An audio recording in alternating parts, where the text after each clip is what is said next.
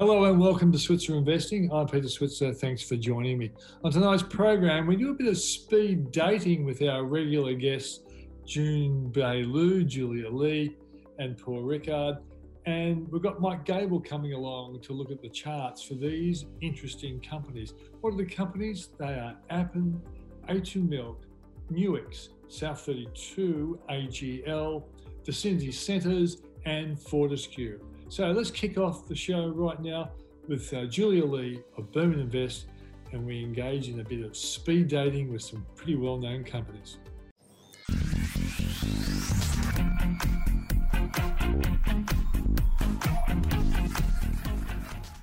Well, first up is Julia Lee of Burman Invest, and Julia, I'm just sort of describing this a bit like speed dating, so I tossed a whole bunch of stocks at you. So let's rip on through them. Welcome to the program, by the way. Thanks, Pete. Okay, this one I've tossed at you a number of times. It had a pretty good week last week, but it's had a shocking year, I guess, or half year, and that's Appen. What do you think's going on there? And is it going to be a buy at some stage along the line? Yeah, look, I've been avoiding Appen. If you look at what it does in terms of its business model, it's in data annotation. So when you have a look at things like artificial intelligence, the data has to be cleaned and labeled, and that's really what Appen looks at. It is quite people intensive, which is why it's got such a large workforce. And its top 5 clients make up more than 80% of revenue, which is a positive as well as a negative. A positive when things are going well, but when things aren't going well, or you lose a customer or you're losing business, then it's a big chunk of revenue. And that's the problem at the moment. I think Facebook is its biggest customer, and we know that Facebook has been doing a few different things. Number one, they've been looking at automated annotation models, and whether or not that's eating into revenue at the moment is we don't know, but it could in terms of future years. So looking at the technological advances in that space. And then the other thing is that Facebook has been under pressure because it has been looking at those congressional testimonies where they have been looking at consumer harm. And that means Facebook has slowed down its development of new products. Now, we don't know whether or not that impacts on Appen, but it could. So look, I still think there's a few risks there.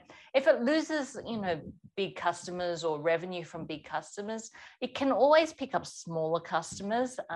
The only problem with that is that it costs more to acquire smaller customers. So there would be a larger marketing spend. So just watching that marketing spend and the cost of acquiring new customers and that revenue growth, and just watching to see whether we are seeing a structural shift in the market that Appen operates. Okay, let's go to the next one. A2 Milk had a good week last week, despite the fact there was talk about a class action. What's your latest take on A2? Oh my goodness, how quickly things move. Usually when it comes to a turnaround, you have a bit of time to make some decisions, but with A2 Milk, it was pretty much 2 days and you just saw the price shooting up around about 20%.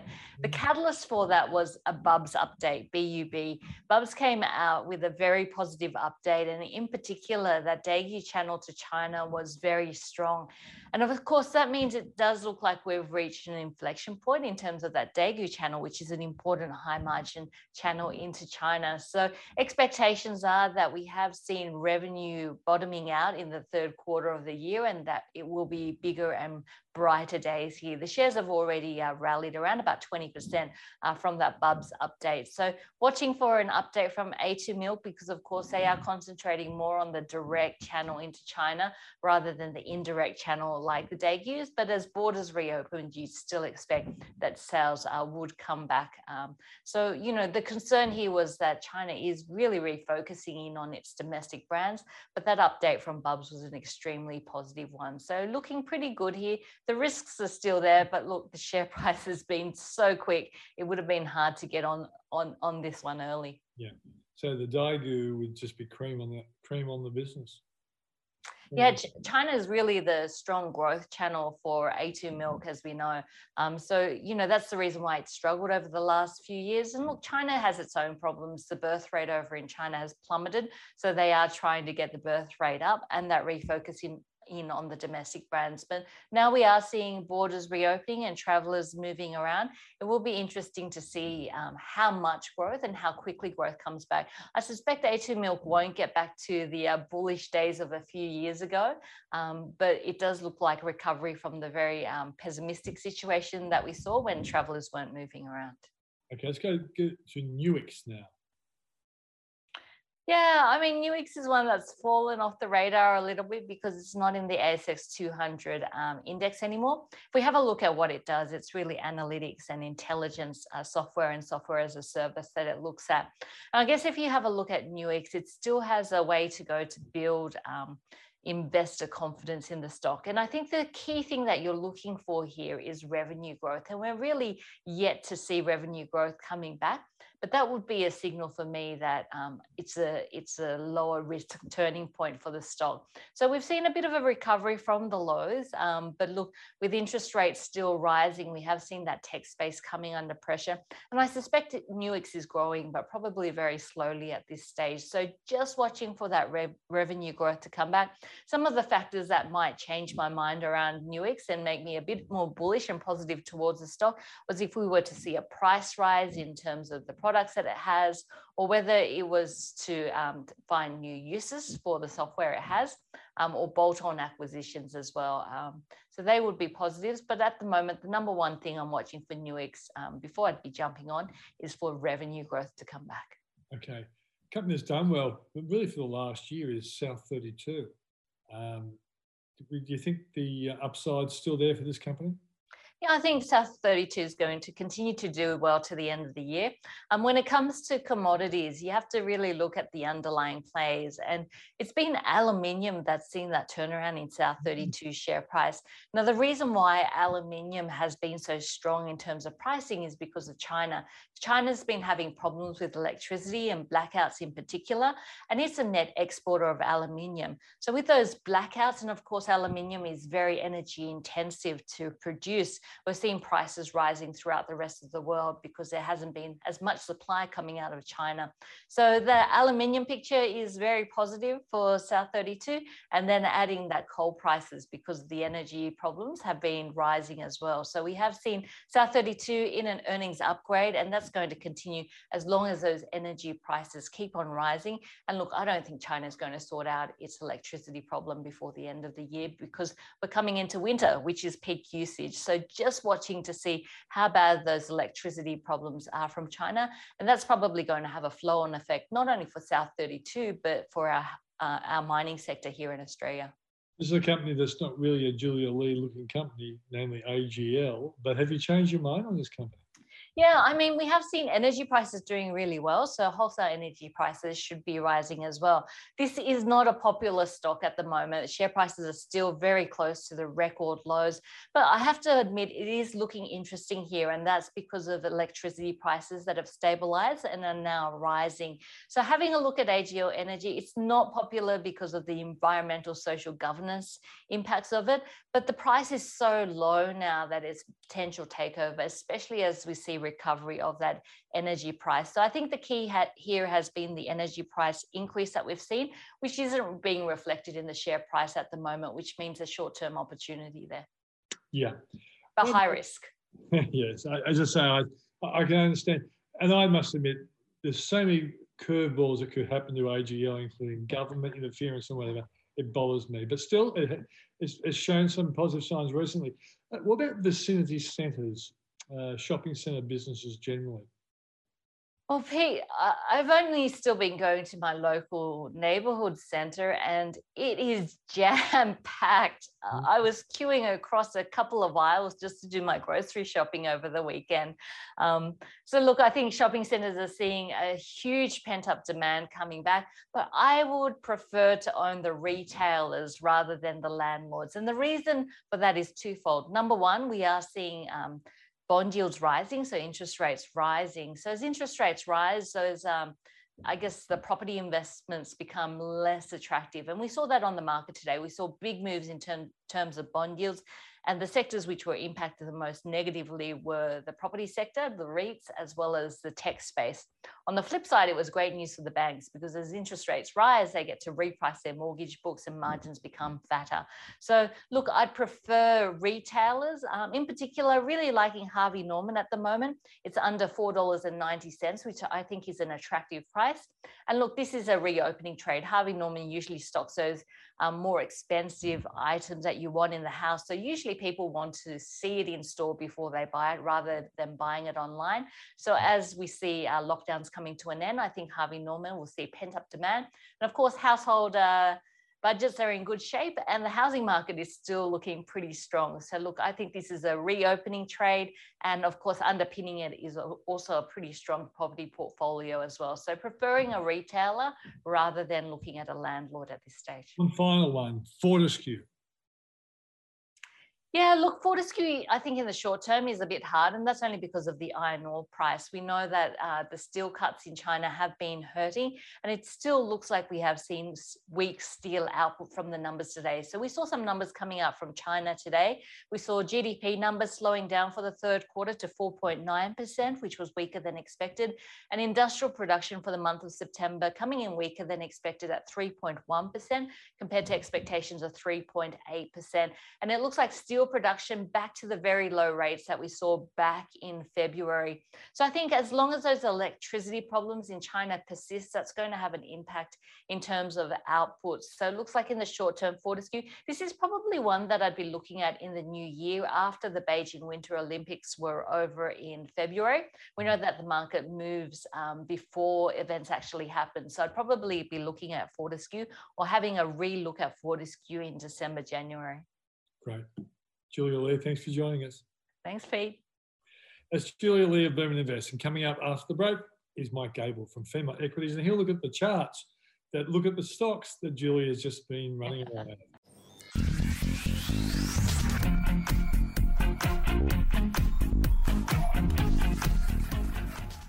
Well, joining us now is Michael Gable, the founder of Fairmont Equities. And Michael's going to look at some of the stocks that look like they're turning, they've at least had a good month or so. And we'll just see whether there's a likely uptrend forming. Mike, thanks for joining us. Thanks, Peter. All right, so I've thrown a few companies at you and you've brought along the one that you think looks worth investing in. But let's kick off with the first one. A2 Milk has had a shocker since July of last year, around the $20 stock, and it's tumbled into the $5 or $6 mark. But the last month's been pretty good. So what are you seeing on your charts? Yeah, look, I think the A2 Milk chart's actually fairly interesting here. I still think it's a little bit early to be buying, but it does look as though it is trying to build a base. So we've had that downtrend from the middle of last year up until about a few months ago. But what I'm trying to show on the chart at the bottom right is that instead of continuing that slide, it has started to level out. And as you mentioned, Peter, just in the last month, it's had a pretty good run. So it's found some very good buying support near $5. In my opinion, I'd like to see it back above that upper blue line. So you're looking at the mid sevens, even call it $8. And I think if it can start trading at those levels, then that would be a real positive for A2 Milk. So although it is a little bit early, it is starting to show signs of, as I said, a base building, and then we just take it from there. Yeah, I've always argued, Mike, and I think I probably started thinking this might be a good buy when it got around $10 or so, given the fact that we always thought it was a quality company. Then we were really staggered that it had 4 downgrades, and now we know Slater and Gordon are actually mounting a class action against the company. But the big problem for it, I always thought, was a part of its business is the Daigou trade. A lot of the Chinese tourists that were coming here, they weren't there. So there was always going to be, I thought when that turns around, at least there'll be one little leg up as sort of a starting point for this company to head in the right direction. And that's probably still 6 months off before we start seeing, tourists coming back to Australia en masse. So it's still a wait and see. But to me, it looked like it was building a base, and that's exactly what your chart shows. Yeah, exactly. Okay, let's go to your next one now. And that is, let me just get out my little notes there. That is Appen. Now, Appen's been another disappointing company, was a great performer. It's been struggling to turn it around. Are the charts telling you anything that would give an Appen shareholder any reason for hope? It is still a bit early for Appen. When we looked at Appen together a few months ago, at that time I thought this was also potentially building a base, and I've redrawn those horizontal blue lines to show a few months ago where it looked like it was building a base. But as with A2 Milk, where I mentioned that, okay, it's building a base, but it's still a bit too early. I guess this is an example of, you know, the risks in jumping into something before it breaks out of that base, because in the case of Appen, it looked like it was building a base, but then it's failed at the end of August and it's continued on with that downtrend. So at the moment, yeah, look, it does look like it's still sliding. It did have a fairly good week last week. Obviously, tech stocks started to make a little bit of a move again, but again with Appen, it's just, yeah, it's still a little bit too early. Again, in my opinion, I'd prefer to see it sort of at least move back into that previous range that we had a few months ago, which was sort of between that $11 to $15 region. So yeah, just we've got to keep an eye on it. I think it's too early to be jumping in. Yeah, historically, my investing technique has always been, if you see a quality company that's really been bashed up by the market, wait till you see like a 5 or 10% rise in the share price, and make it look like it's a solid turnaround trend. Now, we're probably going to need a much bigger one, given where we were between those two blue lines. We're probably going to need to see it make a 10 to even 15% gain before we had that confidence that the worst of for this company is behind it. Yeah, exactly. I mean, with Appen, with A2 Milk, they're companies that everyone loves to hate at the moment, and it just seems like there's only bad news. So I agree with you, Peter. When I see those big moves, and it doesn't seem to make sense because everything should be going wrong with the business, but it's making proper moves up, especially on volume, and that's telling you that you know, the smart money's potentially moving in. I think it's, yeah, we haven't seen that yet, but definitely that is a key thing to look for. Okay. Next one is a company called Vicinity. It owns a lot of shopping malls and things like that. And what are the charts telling you about this company? I think this one's also a very interesting chart. So I like, when I see a stock, chart, I like it when there's some very clear horizontal boundaries with the way it's trading. So with Vicinity Centres, we could see that over the last year, there's been clearly support around the $1.50. Whenever it goes down there, it tends to cease buying, heads higher. But then when it gets near $1.80, there's some selling. So those clearly defined boundaries just make it a better probability investment or trade when it does break out of that range. So at the moment, we've seen Vicinity have a very good run across July to August. It did come back across the month of September, but in the last few weeks, it's very quickly got back up to that $1.80 mark. So if you're interested in Vicinity, I think keep a very close eye on it. It looks like it's probably only days or even a couple of weeks away from breaching that $1.80 region. And I think if it can, you know, if it's still a bit too early, but if it can get above that $1.80 level, then that will just attract a lot more buying. And you'll also have a lot less sellers as well, because clearly up until now, the selling has come in at $1.80. If it gets through that, it means that all those sellers have done their selling, and I think it'll have a clear run back up to over $2. So this is a very good looking chart, and definitely one to keep an eye on. And you get a feel, Michael, that this is well over $2 before the coronavirus crash. It tumbled like all shopping centres should have, given the fact that people couldn't go there. Had a nice bounce out, but you can see that the lockdowns clearly have affected this business. Clearly, people can't go to shopping centres in Sydney and Melbourne, but things are starting to change. And the last sell-off was from what, $1.80 down to maybe $1.65. Didn't get to the $1.50. Makes you get that feeling that as the world opens up in Australia, the shopping world opens up, it's got to be good for a company like this. So it seems to me like the real world circumstances are sort of marrying in with what you're seeing technically. Yeah, exactly. You make a good point there, Peter, with the fact that the recent pullback only went to about $1.65. So it didn't go down to $1.50 this time around, which is basically giving me the, I guess, confidence that we're probably only a few days or a couple of weeks away from it actually wanting to push through that $1.80 region. Okay, let's go to the next one now, Michael, and that's Fortescue, FMG. And this is a company that, was really flying high until the iron ore price came off the boil, and then it went down, and it's recently had a bit of a bounce. What are you seeing in this chart? Yeah, again, another very interesting chart. I mean, I have to admit I didn't expect the iron ore price to dip as much as that. I think it's caught everyone off guard. I mean, the iron ore price has had a couple of dips this year back in March and May, but nothing as severe as what we've seen recently. But I do think that's an oversold situation. And the interesting thing about the Fortescue chart is that down here, it looks like it is very close to bouncing. So what I've done this time around with the chart is at the bottom, I've got the RSI, which is the relative strength indicator. So basically, it is a measure of momentum. And what we're finding with Fortescue is that the momentum has been heading higher while the share price has been heading lower. It's something called divergence. So to get into the nitty gritty, if we have a look at the month of August, I've circled up the top where the price was in August, which was around $20.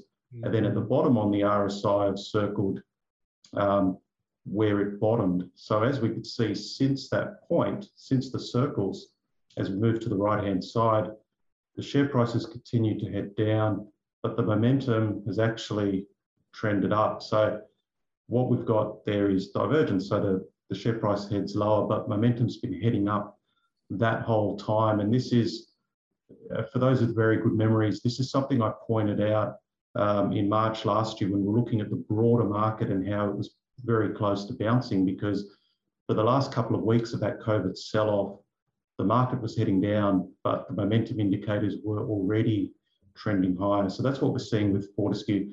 Basically, at the end of the day, what I'm trying to say is Fortescue looks like it's very close to bouncing here. So I think we've got a good low in Fortescue. And if you believe that the recent decline in iron ore is mostly over and the demand will start to kick back in, then I think these are good levels for Fortescue. And it's the same with BHP and Rio. They're all displaying similar characteristics. So I think down here, we're not getting that bounce yet. If you want to be, I guess, a little bit more conservative or a little bit more sure, you could wait for a bit more of a bounce in Fortescue to show that it's at its lows. But when I look at the chart, I'm getting pretty confident this is a good low in Fortescue. Yeah, it seems to me if you wait another 5 or 10, there still will be plenty of upside above it. Yeah, 100%. That's right. There's so much potential upside there that if you miss the first dollar, to be certain, then you're still making a good return.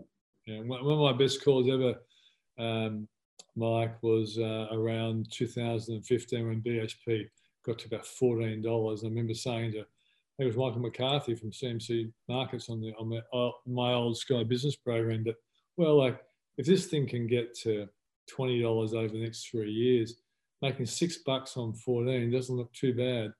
And but I didn't have the guts to get in until $16, but it still was a pretty good play. Exactly. Yep.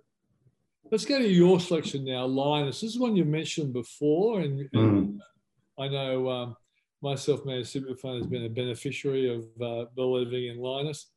What are you seeing now for this company?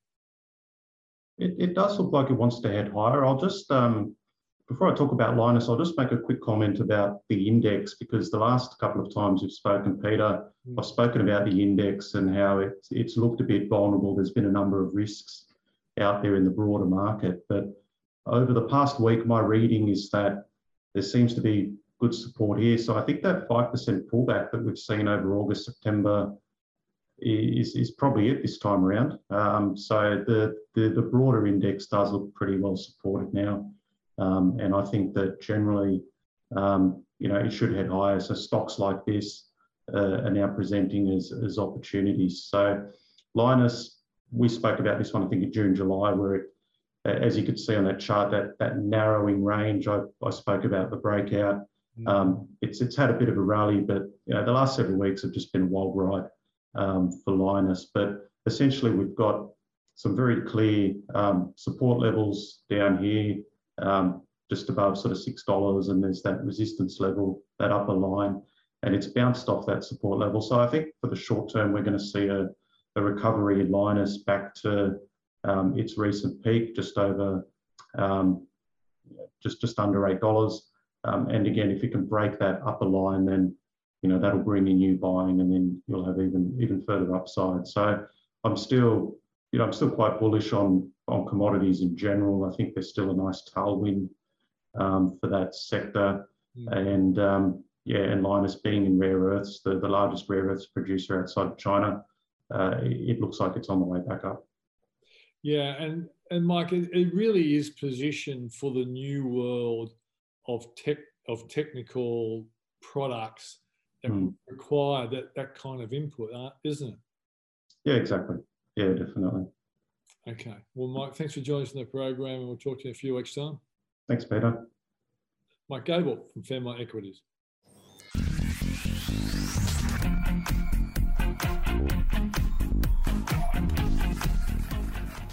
Well, joining me now is Junbei Liu of Tribeca Alpha Plus. Good to see you, Junbei Liu. Great to see you, Peter. We'll just say really looking forward to seeing you in real person soon. Yeah. Can't wait to get back in the office. You and me are probably, you and I are probably two of the few people in the world who really want to get back to the office. Absolutely. And what's funny is that I was talking to our CEO the other day. It is so rare for people to say that we're dying to get back to work. I have noticed that people who've been at home with their dear little children are desperate to get back to the real world of adults. Oh, absolutely. That's right. And then so instead of rushing in between, lunches and morning teas, we can kind of get back to the normal working environment. It'll be quite exciting. It'll be exciting. Okay, I've asked you to look at a number of stocks, and these stocks here, some of them I've noticed that at least over the last week, some of them over the last month, they've started to show some upside. A number of them have been clobbered, and I guess it could be a bit of wishful thinking in there as well, because I'm holding some of these stocks as well. I'd be interested to see what you're thinking about these companies. Let's kick off with one that a lot of people are rooting for on the sidelines, and that's Appen, APX. What do you think? Yeah, look, I think the Appen share price has fallen a lot, and it perhaps has found its bottom now. The talk is there will be potentially another small downgrade, not going to be a big one because they have downgraded many times. I think, but the small downgrade potentially is still there, potentially coming in November. However, the share price has fallen so much, Appen is no longer an expensive stock. I think ultimately, this company has gone through the disruptions by the COVID and the like, and its earning hopefully should really have found the bottom by now. And next year, if anything, the earnings should accelerate, in terms of performance compared to what they experienced this year. So, it's actually making it looking very interesting at this share price. Yeah, I had Mike Gable on earlier talking about the stock, and he says it looks like it's forming a base, but he says it's probably not the right time exactly now. He said, but it might not be too far off. People are saying that that's one thing that often people say, look, the downgrade is never priced in. Look at so many companies that keep downgrading, they keep falling. But the share price has fallen so significantly. And we expect the downgrade perhaps from 0 to 5%. So that is not that dramatic. And it certainly seems like with the share price fall, people are expecting much bigger downgrade. I think, based on the business momentum we've seen so far in the results, some things are improving, and some of the issues that has been impacted by the COVID should hopefully to improve. I think certainly looks interesting. You should definitely keep this one in watch. Okay. Now, one that used to be a favourite and was a terrific stock, A2 Milk, last month, well, even last week, I think it was up 13%, wasn't it? Despite the fact there was talk about class actions and everything. That's right. What's your latest take on A2 Milk? Oh, I like A2 Milk. So I know we've gone through likes and dislikes and everything. Look, everything has a price. So A2 Milk has lost more than 60% of its value in the last 12 months. Now, ultimately, what's really changed, compared to 12 months ago was, the brand is still very, very strong, and it's still the Asian consumer love to buy its product. The problem was that because it's such a premium label company, premium label, infant formula, when pandemic first hit, all the Chinese parents just went out and stock up on all the infant formula. And then obviously when things turn out, to be not as bad as expected, people were running down their own household pantry. So that means the demand for A2 products sort of, ceased somewhat. And at the same time, when the Daigou channel couldn't really travel to buy infant formula from here and ship it across because of the border was closed. So all of that together has meant the A2 share price has lost a lot. But our view is that, I think the share price has found its bottom. It's got an investor day coming up. I think it will point towards some positive data. We saw Bubs has reported talking to significant improvement in the Daigou channel. We think it, for A2 perhaps is smaller read-through, but still things are, pointing to the green. So with the share price where it is, very cheap, no debt, strong cash balance, it certainly put that one on the radar. We like this one. Okay, let's go to Nuix now, NXL. Yeah, look, honestly, I think on the speculative front, we like this one as well now. Share price has lost a lot. Look, today your list is just a basket list that we want to buy. Nuix has gone through significant issue. What has been the main problem for this company was, they have, the US election as well as the COVID. There was a lot of disruption in terms of winning new contracts. Now, this company was on the aggressive end in booking its revenue. So when the new contract was a bit delayed, it did create a bit of problem in terms of meeting its prospectus forecast. But honestly, it hasn't missed all that much. But the share price has fallen a lot, and now the CEO gone, CFO gone, it has put a lot of negative sentiment on this price. Now they just hired the CFO who was ex-Star, and then they got appointed some independent board members who are highly regarded. The next news flow will be the new CEO. So we think a lot of bad news is in the share price. Of course, when the new CEO starts, he will rebase the earnings, but based on what it's trading on at the moment, it is so much cheaper than its peers. And the share price is actually below what the previous private equity, the trade sale price was, when at the time of listing. So we do think there's an intrinsic value sitting in this company, but we've still got rocky road ahead, but the value really presents at the current price. Okay, you're doing well, Jimbo. Let's go to South 32 now. Look, South 32 has done very well. The share price has been incredible.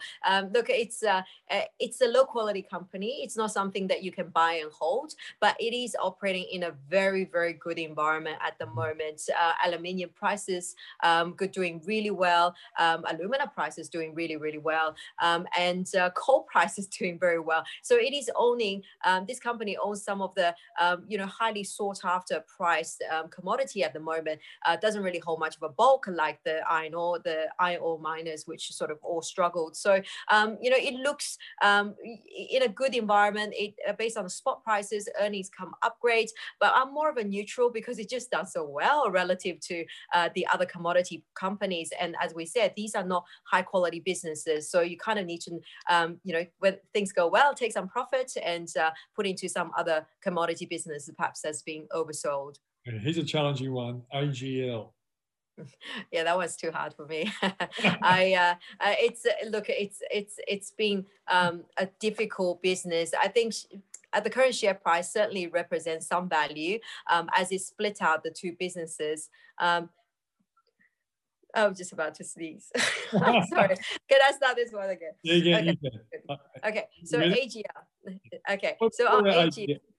Okay, AGL is this one is hard. Look, it is going to split out. It's the Green Co and then the Dirty Company, and and then for the Green Co, there will be a very good valuation. However, the amount of equity or capital, additional capital required, is still very, very hard to determine that how much capital you need to use to back the other business, one of the business. So it's still equity raising. So it is cheap, but it's very hard to see the share price going anywhere. Perhaps it will hold its value. It will be defensive if the market falls, but it's just hard to allocate money to this business where majority of its business has very limited lifespan. Okay. What about the shopping centre business, Vicinity, VCX? Yeah, I like the shopping center business. That they are still very, very cheap relative to other property companies such as industrial property and others. They're still trading at a big discount to what their actual asset value is. Vicinity, together with Scentre Group, they own some of the premium locations. If anything, we all know the property prices for residential, industrial, all gone up significantly in the last couple of years. And yet the shopping center prices haven't really done all that much because the shops were shut. Its earning will follow a great trajectory of reopening, and then we expect that valuation to its asset to close very quickly. Okay, one final one. Fortescue Metals. All the miners have copped it. My personal view is that if 2022 is going to be a strong year for the global economy, you think the iron ore price and the iron ore share prices will go up. But what's your view? Yeah, look, I think I agree with you. I think next year the global growth will be fairly strong. I think Fortescue has absolutely been oversold on the basis of what's happening in China.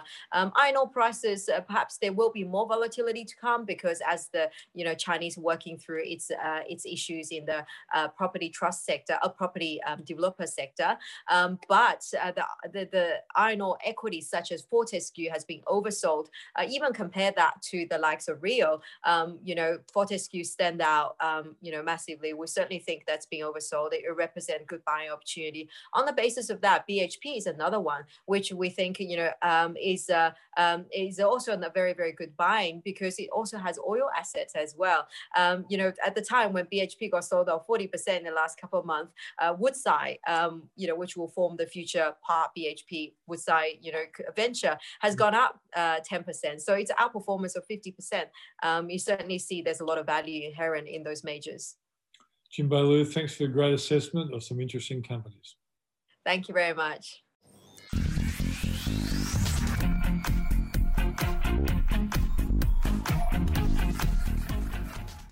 Well, joining us now is Paul Rickard of the Switzer Report.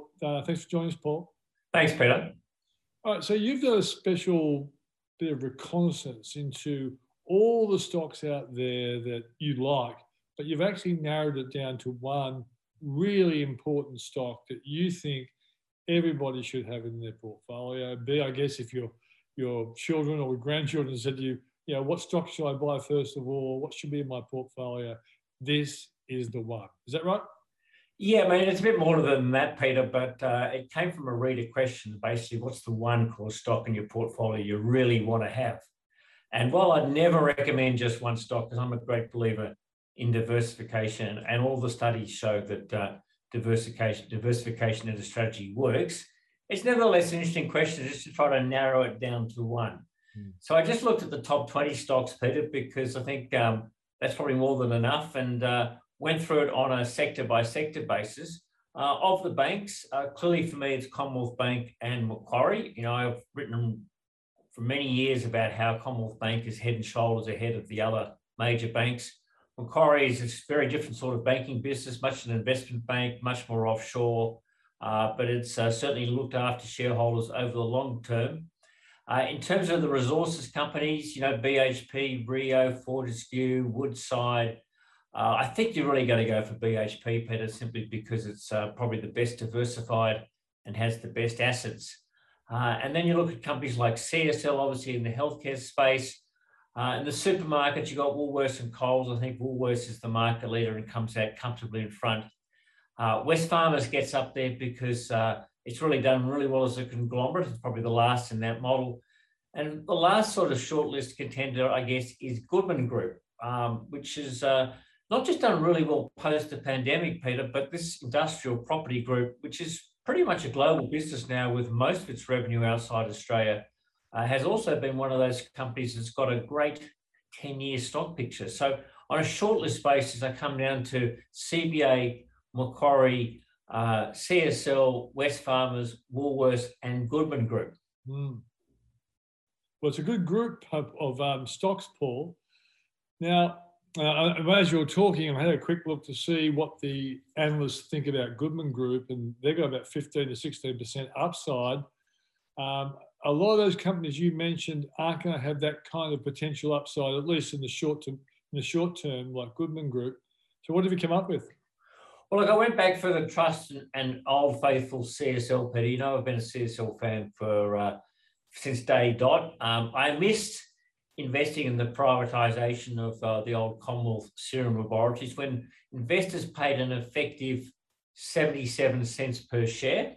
It's now trading at just under $300. So I wasn't smart enough back in 1992, but I still think CSL is there for long term, and it's a stock, you know, that hopefully my grandchildren will be able to enjoy one day, Peter, because the thing to like about CSL is it's really a fact its function is 3 reasons. First of all, it is the global leader in its field of blood plasma products, right? There's no one other company that's close. And it's number 2 globally in terms of influenza vaccines. So in its field, it's either number 1 or number 2 on a global basis. And I think that's got to be something to recommend about a company. Yep. Secondly, year in, year out, Peter, it's been able to grow. It's had this amazing ability to under-deliver and overperform. That is, comes up with a number, a forecast, provides a bit of guidance, and then we find out it is half-year or full-year results. It's usually at the upper end or over the guidance range. So a terrific delivery record. Doesn't say a lot between reporting periods, but it's been super reliable. And that's, I think, a great testament to the management of the business and leadership. And then thirdly, I just like healthcare, Peter, because it still has a lot of really strong industry tailwinds. Now, they may not affect CSL as much, but they do affect the whole industry in the sense that, you know, it's very much supported by the governments around the globe, invest a lot of money in healthcare, so that provides a great level of demand support. Secondly, we all know the population in the Western economies is aging, and as people get older, they need more health services. And thirdly, not only do they need more health services, but because of the advances in technology, we all go and get health services, so many more times than did our parents or grandparents or any generation that came before them. So our demand for health services is also increasing. And so all those sort of tailwinds help to support what CSL does. So it's primarily about the company, but I do like the industry tailwinds behind it. So that's why I've come down with CSL. Okay, so if you had to move away from that particular one, obviously you've done some thinking on Goodman Group, and I must admit I've liked the company. I've got a small exposure to it because I could see it was going to benefit from the fact that a lockdown has expedited people's interest in buying online. And when you buy online, the stuff is stored in warehouses. Invariably, Goodman Group is supplying those warehouses. So, and I think the online world is just going to get bigger and bigger and bigger. So that has to be good for Goodman Group.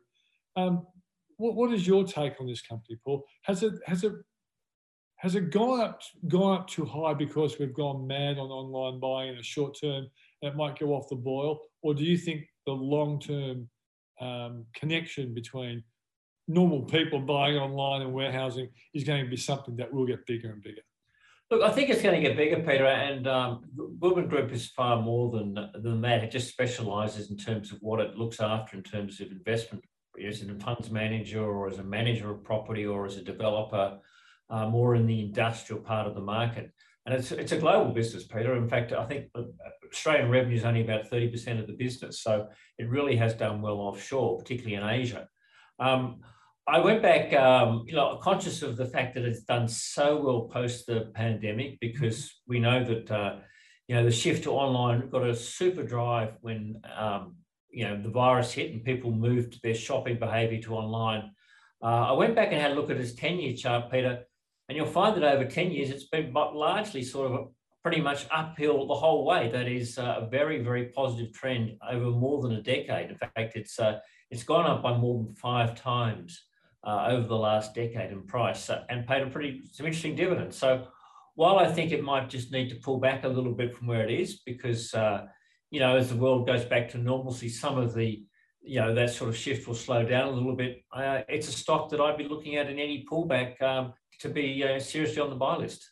Yeah, and I can remember during the GFC, it was absolutely clobbered, but once again, it rebounded pretty strongly. Of course, the GFC was a longer recession period than the last one, which was the shortest recession I've ever come across, shortest, the deepest I've ever come across. But if ever there was a serious recession, it would suffer because the businesses that are its tenants would have troubles. But yeah, it's the kind of stock you buy in a serious sell-off, that's for sure. Yeah, I mean, I think Goodman Group, Macquarie at the right price. Obviously, Peter, has just gone gangbusters the last couple of months or last month or so. Was another one, and Wesfarmers also. It's probably not as glamorous as the others, but Wesfarmers again for shareholders has provided a pretty good long-term return. It's shown itself pretty agile at sort of being able to flick its portfolio around. It's got out of the mining and the resources. It's into things like lithium. It's sort of its new investment wave in sort of post Bunnings and post Officeworks and post Kmart. And it's been pretty disciplined in terms about how it approaches investments. So a conglomerate, yep, but delivered a pretty good return for shareholders over the long term. And I think Wesfarmers can also keep on doing it. And I've got a sneaking suspicion, correct me if I'm wrong, but I think it's actually, its share price has fallen enough to make it at least interesting for someone who wants to hold it for the long term. Yeah, look, I tipped it to go to 60. It got to about $65. I'm not sure why. It fell back to sort of the mid-50s. And if you're looking for any stock that's, there's no reason why it's in the mid-50s now and was in the mid-60s a couple of months ago, apart from just a bit of profit taking. There's probably a bit of value in Wesfarmers. Okay, Paul, thanks for joining us. Thanks, Peter. And that was Paul Rickard of the Switzer Report. And if you want to try the 21-day free trial of the Switzer Report to get more in-depth analysis about stocks that we like, go to switzerreport.com.au. That's the show for tonight. Thanks for joining us. I'll see you on Thursday. I'm Peter Switzer. I'll see you then.